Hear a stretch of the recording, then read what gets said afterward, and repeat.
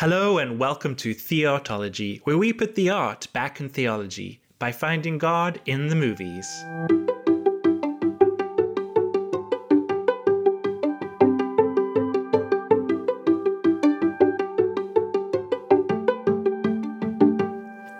Today we're going to explore romantic comedies. Romantic comedies used to be very popular in the 90s and the 2000s when we had Julia Roberts, Meg Ryan, Tom Hanks, Hugh Grant, Sandra Bullock, all of them these bona fide romantic comedy movie stars. One of my favorites is My Best Friend's Wedding.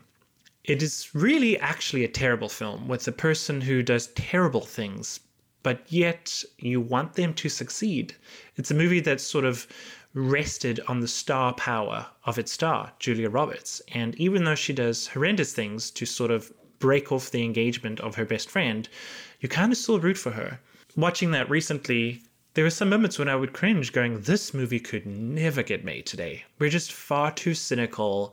We're far too, quote unquote, progressive. And I think maybe also a little more wise, on the positive side. But even so, one of my favorite scenes in that movie, and I think one that we can all relate to, which just sort of, one of the universal themes of all romantic comedies is the scene where Julia Roberts and Dermot Mulroney are on the boat, on the ferry, and she wants to confess her love to him. She says, if you love someone, you say it. You say it right then, out loud. Otherwise, the moment just passes you by. And then they go on a bridge, and the shadow of the bridge covers them, and they come out on the other side, and the moment has passed. She can no longer tell him that she loves him. And I think for me, that was always such a sad and beautiful, poignant moment because I've been in that place. And I think this is true for all of us in some way. I think we've all grown up with hurts in our relationships and with unrequited love and with seeing people that we love someone else or marry someone else. And so that was a beautiful scene. And what I liked about the movie especially is that Julia Roberts doesn't get the guy in the end. She ends up not winning, you could say. They actually had a different ending planned for that film, and I'm glad that they changed it because I think it made it more real. In the original ending of My Best Friend's Wedding, Julia Roberts' character actually finds love at the wedding scene in the end. She meets some guy and he becomes Mr. Right, realizing that she's let the love of her life go, but that's okay. And I go back to my original opening thought of why romantic comedies aren't really made anymore. This author called Billy Murnett, who wrote the book called Writing the Romantic Comedy, and he says, less people are getting married or getting married young now than they were years ago. And the whole dating culture with the apps and online, there's a subtle sea change in what that audience is looking at in terms of romantic comedy entertainment. So you have the studio still making the same formulaic romantic comedy where it's a courtship story that leads to marriage, and it usually revolves around a young professional woman who gets a leg up by getting involved with an alpha male. The target audience, the 20-somethings and above, just no longer related to that kind of a movie, and yet the studios seem to be tone deaf to that change. My opinion is that as we sort of progressed, we grew cynical. We came to find out that life isn't like these romantic comedies. I think we always knew that, but I think being fed it so many times, we probably at some point allowed ourselves to believe that it might be possible, that we could be living in a romantic fairy tale, that we could be Meg Ryan, we could be Tom Hanks, we could be Hugh Grant, we could be Julia Roberts, And we came to find out that that's not really how life goes for most of us. And I think that not only in the secular world and, in the movies that Hollywood portrayed, part of that problem also came from how we sort of talked about marriage in the Christian world as well. I think sometimes we idolize marriage. I'm not saying all the time, but I think there has been instances in the past of the Christian church idolizing marriage. And I think we still, by and large today, assume that people are going to get married. Just always ask, oh, have you met someone? Have you found someone? Just get married and all your problems will get fixed. And of course, marriage is a wonderful thing to aspire to hope for, to believe in, to fight for, and to commit to. But I think it's also important to remember that not everyone has to get married. There's still a unique blessing to be found in our singleness. And I think that's ironically what my best friend's wedding all those years ago was kind of pointing to, and why I liked the ending so much. She ends up, quote unquote, alone. She dances with her friend instead of getting the guy. And it got me thinking, this whole sort of how we approach marriage and how we approach singleness, there's so much there that I think we do right, and so much I think that we don't get as right. When I was engaged to Aletha, we did a pre-marriage class, and we were really trying to prepare ourselves for what lay ahead of us in marriage. And we were fortunate to have a lot of older couples in our life who shared a lot of wisdom, and a lot of frank wisdom about what marriage is really going to be like. So we really went in with our eyes wide open. We weren't fooling ourselves into thinking this was going to be some kind of dream, even though it really was. When you do find the right person, the work becomes easy in a way, still with its challenges. And one of the books we read, and to date my favorite book on marriage, was called The Meaning of Marriage by Timothy Keller. If you haven't read it yet and you're married or about to get married or thinking about getting married, or just want to know more about what marriage really is from a Christian perspective, I highly encourage this book. And one of the biggest takeaways I got that I will never forget is that the book puts forward the idea that marriage is not about making you happy, it's about making you holy. And I think when we sort of accept this and adopt this mentality, it really helps in our marriages moving forward. He says this in the book. He says that both men and women today see marriage not as a way of creating character and community, but as a way to reach personal life goals. They're looking for a marriage partner who will fulfill their emotional, sexual, and spiritual desires. And that creates an extreme idealism that in turn leads to a deep pessimism that you will ever find the right person to marry. There's another line in my best friend's wedding that Julia Roberts says, which she says, "This is my one chance at happiness. I have to be ruthless." And I think that's true, because we think our one chance at happiness lies in getting married, in finding a spouse. And so we will do anything to make that happen. And I think that's part of the unhealthy pedestal that these movies put marriage on, and that we in the Christian world have also sometimes adopted. Our happiness is not found in marriage. Marriage can be a source of happiness, of course, but if we're striving for marriage to solve all of our problems, to bring us self-fulfillment and to bring us happiness, we're going to be very disappointed. And so there's this passage that Timothy Keller writes where he says this. He says, "Within this Christian vision of marriage, here's what it means to fall in love. It is to look at another person and get a glimpse of what God is creating, and to say, I see who God is making you, and it excites me. I want to be part of that. I want to partner with you and God in the journey you are taking to his throne. And when we get there, I can't say that word. And when we get there, I will look at your magnificence and say, I always knew you could be like this. I got glimpses of it on earth, but now look at you." And then he also says, "In sharp contrast with our culture, the Bible teaches that the essence of marriage is a sacrificial commitment to the good of the other.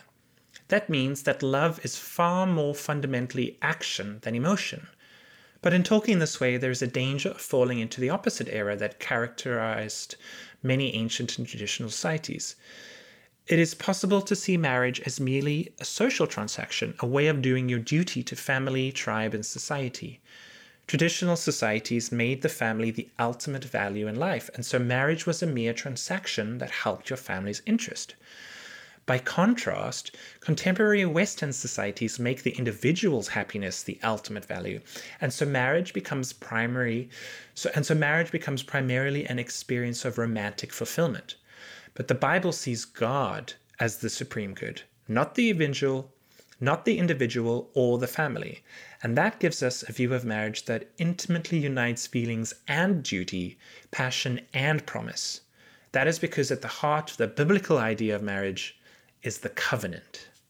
When we commit to marriage in the eyes of God, and we submit that marriage to him as we should, It's about making us holy. It's about forming us into the character that God is wanting us to be, has made us to be, that is further refined by being committed to this person day in, day out. And you help them grow in their walk with Christ as they help you grow. And so together you embark on this journey of becoming more holy rather than making each other happy. And then you find that in this refining process, the happiness and the joy just flows out of that. So instead of seeking happiness, seek holiness in your marriage. And he sort of summarizes it in this nice, simple way. What marriage is for. It is a way for two spiritual friends to help each other on their journey to become the persons God designed them to be. So I think there's a lot of wisdom here in how we can approach marriage from a healthy perspective. And so now I turn my thoughts to singleness. You know, in this season of my life, I now find myself single again. I still have people asking me now, you know, will you get married again? You know, it's like we still live in this world where marriage is seen as the highest thing we can achieve relationally. You know, and I understand why, because it is. Having been married, having experienced that, it is beautiful. You really do get to be shaped into the creation that God is making you into, you know, with the help of another chisel. And marriage is a beautiful picture of Jesus's relationship with the church. And so it's these beautiful things to esteem to. But I do feel that we can still be chiseled into that creation that God is wanting to us to be by being single. God can do his work in us with or without a spouse. You know, at the end of the day, it's really how willing we are to submit whatever season we are in and whatever relationships we have and don't have to him to do that work in us.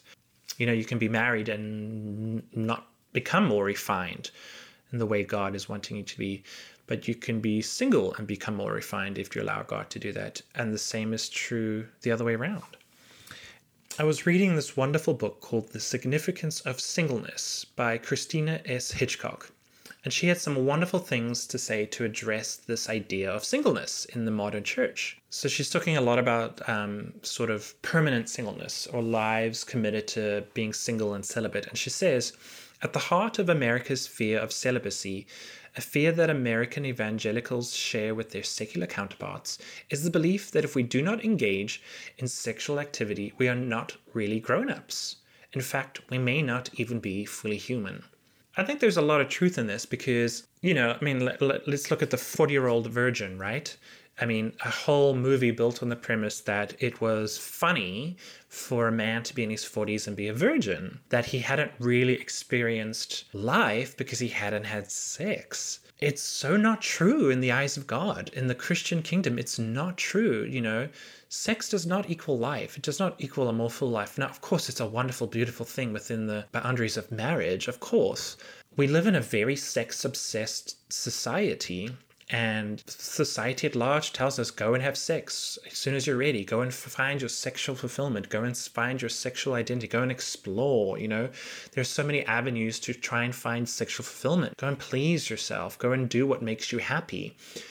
And I think when we go down that road, we find that it's not really fulfilling. It kind of leaves us empty. The online dating world is really fraught with tons of heartbreak and pain. It's not as glamorous as it seems. But there is this common fear that we have of being single, of being celibate, of not being able to have sex. And even taking the sex out of it, will we not be alone? Will we not feel lonely if we're single for the rest of our lives? And I don't think it's necessarily true. Being alone does not always equate to being lonely. You can be lonely and still be married. You can be lonely and have a family. So I don't think we should be afraid of singleness. I think we should embrace it for what God can speak into it, can do with it. Now, singleness is talked about in the Bible, and Apostle Paul talks about it. And we often refer to sort of the practical significances of singleness. You know, you have more time, you can dedicate it to the church, you can be more available to others who need you. And so it's this wonderful season where you are able to give more of yourself to the cause of Christ. But we don't often talk about the theological significance of being single. And I think this is an important thing we need to talk about. The book, The Significance of Singleness, says this: In 1 Corinthians 7, Paul says something about singleness that goes far beyond the practical. What I mean by this is that this passage, in conjunction with others, indicates that singleness can, like marriage, provide a graphic picture of who God is, what God is doing, and what it means to be in relationship with God. And so there is this way to embrace singleness in the same way we can embrace marriage, in that it draws us closer to the Lord and reveals parts of himself that might not have otherwise been revealed. And it paints a picture of what the Christian kingdom is like. And she makes this profound statement that Christian celibacy directs our attention to the reality of the resurrection and the return of Christ and all that follows. The promise and hope of the resurrection changes in every way of our view of this age and our lives in it. The resurrection makes the reorganizing of our lives around Christ and his church not only possible and sensible, but even beautiful. The denial of self by giving up marriage and sex and children can become a clear picture of the age to come. This age will be characterized by the resurrection, which brings with it a deep form of community that depends completely on God and is well beyond our current imaginings. Celibacy can expand our theological imaginations of such a future. And so what she's essentially saying there is that in her mind, singleness is actually a more accurate picture of the life to come. When we're in heaven, we won't be married. In heaven, we don't have a family. Our family is in Christ and with each other, and it's defined more by our spiritual friendships and connections and our relationship to Christ than it is to our spouses and our children. And so singleness and celibacy is actually a very clear representation of what that life will be like. And so we're living in that now. But again, on the other side, marriage also represents Christ's commitment to us. In heaven, we're married to Christ. So you can see that one is not better than the other, but they're both beautiful representations of Jesus's commitment to us and the church. And so Christine Hitchcock closes by saying, Christian celibacy gives us a living picture of a theological truth. One final quote I'd like to read from The Significance of Singleness is that our society, including the church, struggles to imagine a relationship that is intimate, fulfilling, and committed, yet is not the result of or striving towards a sexual union. It's the age-old question of when Harry met Sally. Can a man and a woman be friends? As Billy Crystal's character says, no, at some point sex is going to get in the way of that.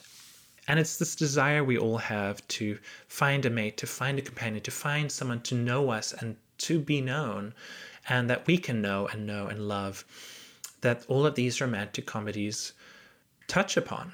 And I think that's part of why we watch them. We want to live in a world where that's true. We want to live in a world where that's possible. We want to feel the hope of being loved, of loving someone, of finding that person. And I think that's okay. It is an okay desire to have that. It is fine to desire someone to be our partner, to be our wife, to be our husband. It is fine to long for that, to dream for that, to pray for that. But it is also fine to not have that, as long as in both of these cases we're submitting ourselves, our wants, our desires, our needs, and our relationships and our commitments to relationships to the Lord. It's there that we'll find the one that truly loves our soul. And it's there that we will find this fulfillment, this joy, regardless of where we find ourselves relationally. And so I hope you will read these two books, The Significance of Singleness and The Meaning of Marriage, in whatever season you find yourself in, because they give you great insight into both singleness and marriage in the eyes of Christ. And the next time you sit down to watch a romantic comedy, just enjoy it. It's okay. And thank God for what the season that you are in and for the work he is doing in your life. And so with that, thank you for listening. I hope you will join me next time where we will have a guest joining us. More on that coming up next episode.